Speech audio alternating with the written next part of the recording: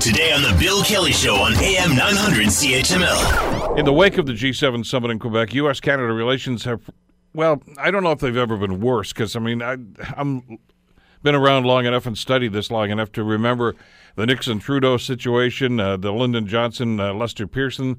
It's examples of it. It has not always been a love-in between these. Even Stephen Harper, Barack Obama, things were pretty testy there for the longest time.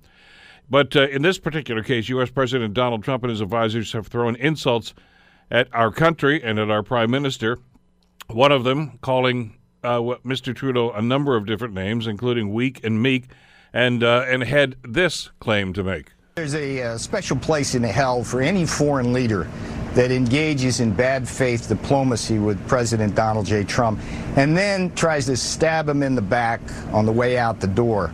And that's what bad faith Justin Trudeau did with that stunt press conference. That's what weak, dishonest Justin Trudeau did. And that comes right from Air Force One.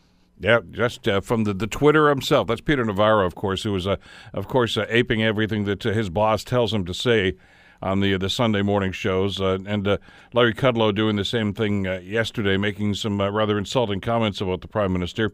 So what does this do to Canada-U.S. relations, and what are the impact on, some pending trade deals that are still being negotiated?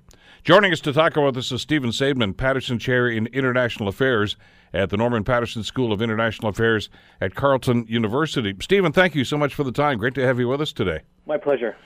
Your thoughts on what happened over the last 48 hours or so? Well, I think the key is that Trump thought that Trudeau was going to do whatever Trump wanted, and so when Trump said no, he got very upset. This is what happens when bullies are disappointed. And Trump thought he was going to get an easy victory, and he didn't.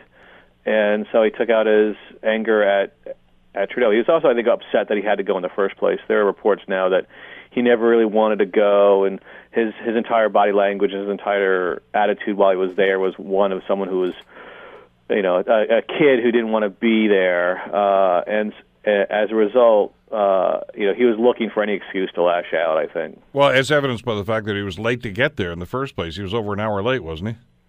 Well, he was late by 15 minutes for the second for the first session on the second day. He also had decided to leave early. So, he never had any intention of taking these meetings very seriously.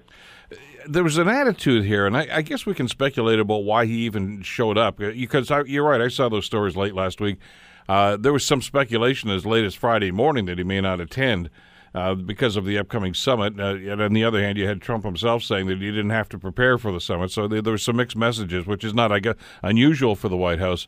But he obviously went there with a chip on his shoulder to Quebec.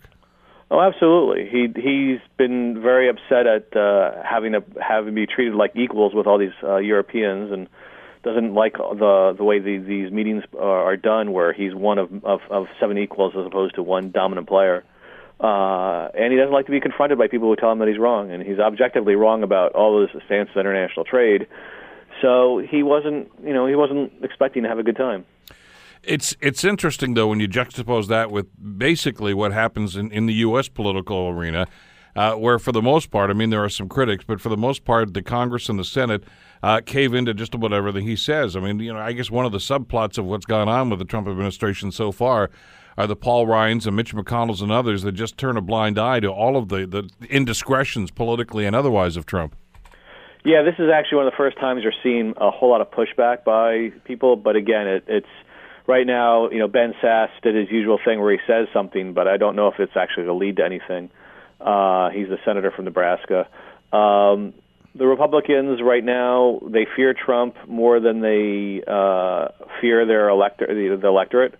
Thus far, the Republicans in the districts have not run away from Trump too much, or at least the people who continue being Republicans. And so they worry that if they confront Trump too much, then they'll do poorly in the midterms, although they're going to do poorly in the midterms anyway. Want to hear more? Download the podcast on iTunes or Google Play and listen to The Bill Kelly Show weekdays from 9 to noon on AM 900 CHML.